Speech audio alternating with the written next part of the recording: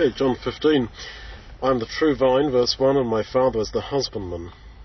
And we are likened, verse 2, to the branches. Now, Jesus didn't say, I'm the trunk, and you are the branches. He said, I am the vine. Now, the vine is made up of the trunk, and the branches, the whole thing. So, I think what he's saying is that we have our place within, as Paul would put it, within the body of Christ. If we go out of the vine, if we dissociate ourselves from the rest of the branches, we are no longer part of the vine. And I think he has that in mind when he says that if we are severed from him, then we cannot bring forth fruit. Verse 4, as the branch cannot bear fruit of itself, except it abide in the vine, no more can you, except you abide in me. And the fruit that is brought forth by our abiding within the vine. And he emphasizes this really strongly. He says that the branch that brings forth fruit is purged, is cleansed, so that it brings forth more fruit. But there is no way that we can bring forth fruit by just going it alone. That, I think, is his point. Now, there is a growing tendency, I think, in the religious world, in the Christian world, and also within our own community, to be what is nicely called out-of-church Christians, to have some sort of set of problems with the community that we're in, and to sort of push off on our own and say, well, I still believe and I do my good works and I bring forth fruit, and I can do that in some sort of splendid isolation. But the whole point is that you cannot. You absolutely cannot do that. You have got to abide in the vine, and Jesus is the vine. It's not that he's the trunk and we are branches all hanging on to him. He is the whole thing. And this is really quite a sober warning, because in my experience, people leave ecclesias, churches, the community of believers, not normally because they encounter some philosophy or some theology that is somehow better, but because of interpersonal conflict, because they can't stick the other branches. That's the problem. And unfortunately, that, although it might appear at the time to be understandable and legitimate to clear off on our own, in the end we cannot, and in the end we will not bring forth fruit. He says, verse 5, in the AV, without me, but the idea in the Greek is severed from me, you can do nothing. It's as if the Lord foresaw that this would be a tendency. And in Ephesians 4:16, we're told in different metaphor that there's one body of Jesus, and that each part of that body is nourished and is given nurture by every other member of the body. Now, from that you see at least two things. You see that the total sin and error of cutting people off, because outside of the body of Jesus, they cannot be fruitful, they cannot be of him. And likewise you see the huge problem for those who voluntarily walk out because of upset with other people. We have got to abide not just in Christ personally, because Jesus personally, in that sense, is his body. This is the whole very powerful metaphor of Jesus being the body of Christ. That to be part of him means to be part of the community which is made up of believers who have been baptized into him. It's, I think, the tendency which there was even under the Old Covenant. In Leviticus 17:3 and 4, you've got this idea that there was a place for the worship of God, and the person was to offer sacrifice at the door of the tabernacle of the congregation, and not to go off and set up their own little shrine. That, I think, was the Old Testament equivalent of this. In chapter 16, verses 1 and 2, Jesus says, I've told you this so that you should not be offended or caused to stumble, because the time will come when they will put you out of the synagogues. It's as if Jesus realized that the whole process of being excommunicated, put out of a synagogue, even though the synagogue was not exactly the ecclesia of Christ, the whole process of that, of putting out, was likely to cause people to stumble. And it's like when he cures the blind man, and then he hears that the man's been put out of the synagogue, and Jesus rushes to find him, as if he realizes that that process is likely to cause a person to stumble. And we have all seen this so many times, people put out of a community over minor issues, and then they are eventually they stumble and they lose their faith. They may not like to admit that, but that is how it happens. Now, of course, people would say, yeah, but we disfellowshipped so-and-so and so-and-so, and it wasn't for minor issues. Well, from what I have seen in my time in the body of Christ, it's very, very rare that somebody really needs to be put out. These would be extreme cases of people who are really preying on those within the community, and for the defence of the community, maybe their involvement with the local community needs to be in some sense limited if they will not stop it. But that's very, very rare, and the vast majority of times when somebody is told, you can't come here anymore, is usually connected with some form, from what I have seen, of guilt by association. That we will not associate with you because you associate with others who are not in fellowship, or whatever it might be. And Jesus' attitude is quite different, because he says there that the time will come when they will put you out of the synagogues. Now, he clearly expected his people to remain within the synagogue system until such time as they were put out. He doesn't ask them to leave.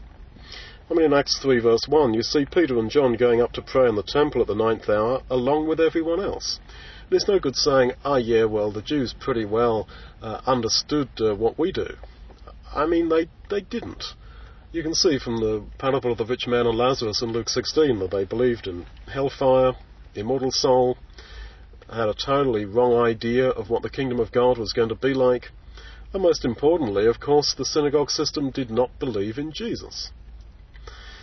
Now, in James 2, verse 2, and James would appear to be one of the earliest, if not the earliest, of the letters, we see that he talks there about if somebody comes into your synagogue well-dressed and you have respect to that person, then, you're wrong. You could infer from that, in fact, they were continuing, initially, to attend the synagogue, and there's no condemnation of that. And Jesus here, as I say, clearly says that you wait for them to put you out.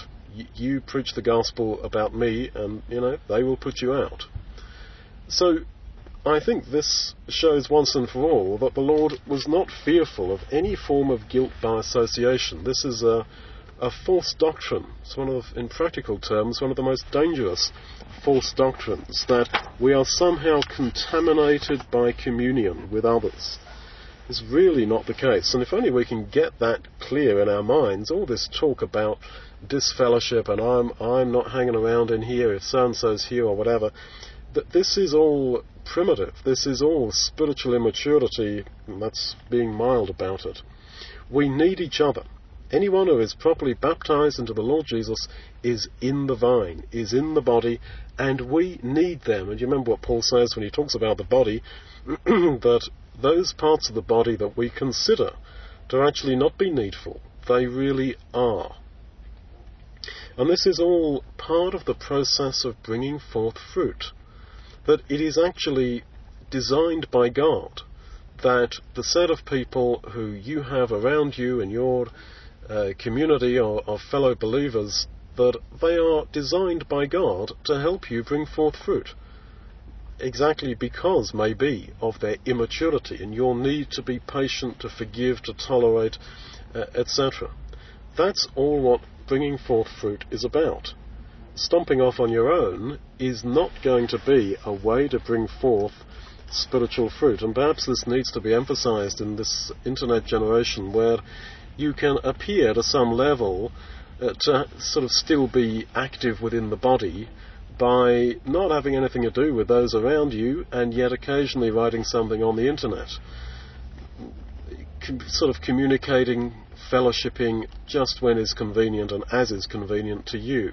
I'm not sure that is the way to bring forth spiritual fruit. Now, he goes on here, and he says in verse 2 that every branch that bears fruit he purges, but every branch that does not bear fruit he takes away or cuts off.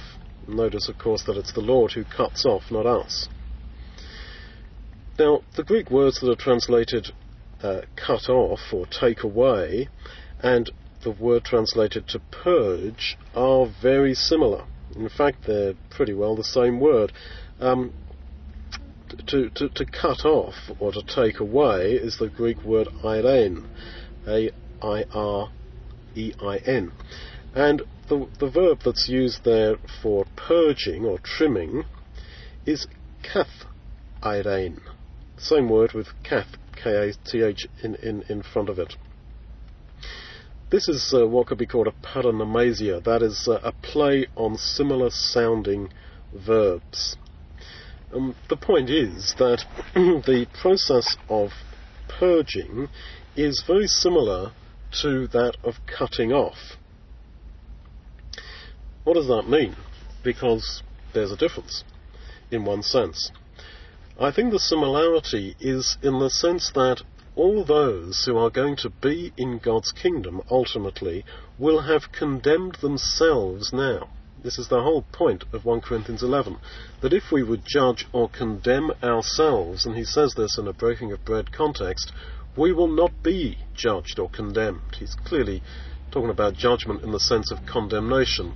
Judging has got quite a wide range of meaning, but I think he must be talking about condemnation, because he says if we would judge ourselves we would not be judged. It doesn't mean that we get out of the appearing at the day of judgment because we didn't judge.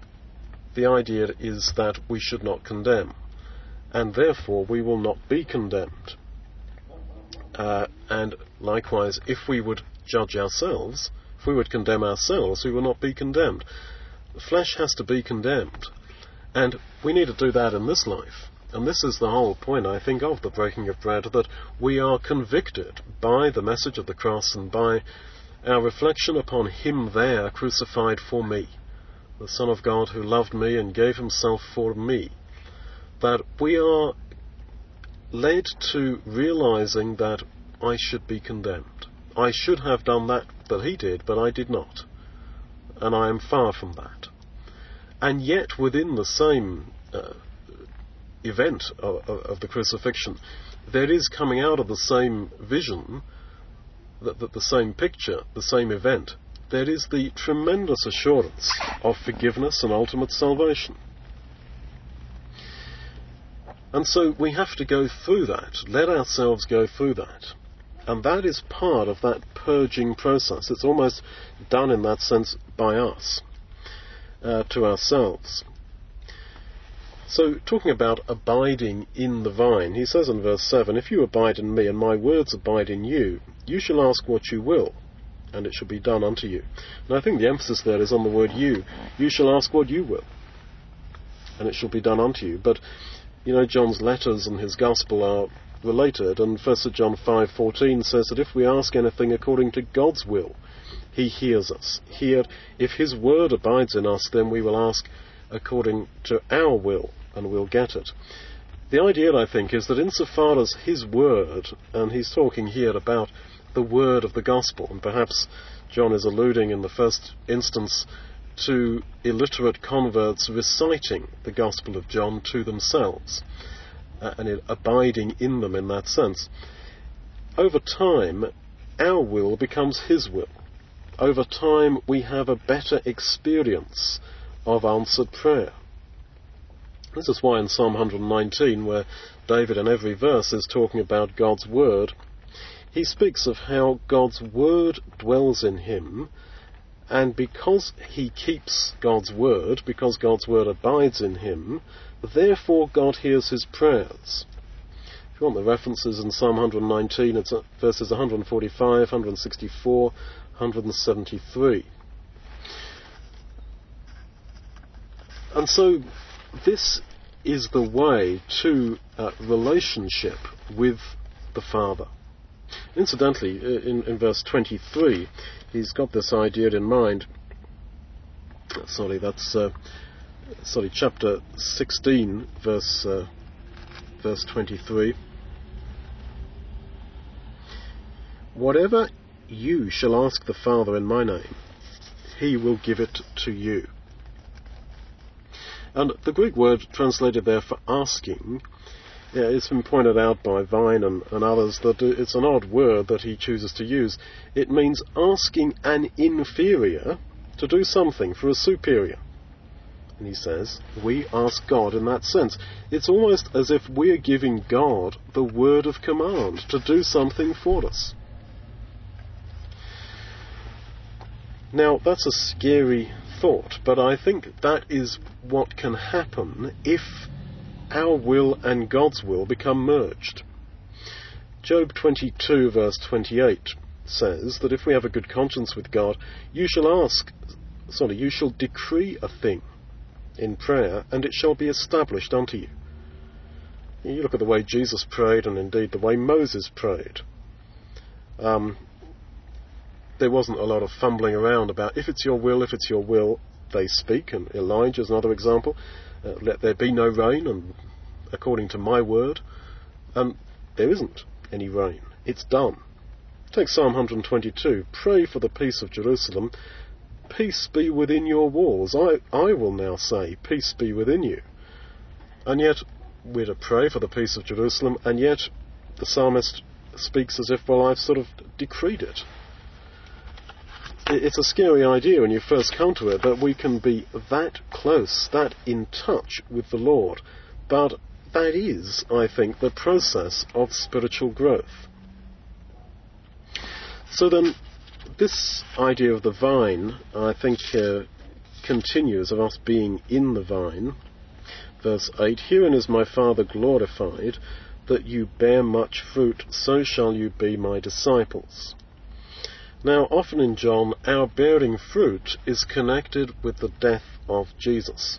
In John 12, Jesus says that he's like a seed that falls dead into the ground, so he says in his allusion to it, it's not an exact similarity in the metaphor, but he says that a seed falls into the ground, and that's like his death, and he will there abide alone, but he will burst forth into much fruit. And I think the idea of that is that the cross and his death is what brings forth so much glory to him, so much fruit. The fruit of the Spirit, love, joy, kindness, patience, etc., that is brought forth in us, not by any steel-willed forcing of ourselves, but by our response to what we are here meditating upon, him there. And this is quite simply how that event that happened 2,000 or whatever years ago really does affect us now in the complexity of human life in the 21st century. Notice that in John 12 how Jesus says that he would abide alone when he died, but then he would burst forth into much fruit. And that loneliness of his death is, I think, brought out in chapter 16 verse 32, when he says, you're going to be scattered and you will leave me alone. But I'm not alone because the Father is with me. He has weighing on his mind the loneliness of the cross. And really, that's how it was. You imagine him walking the Via Dolorosa, the final walk towards crucifixion.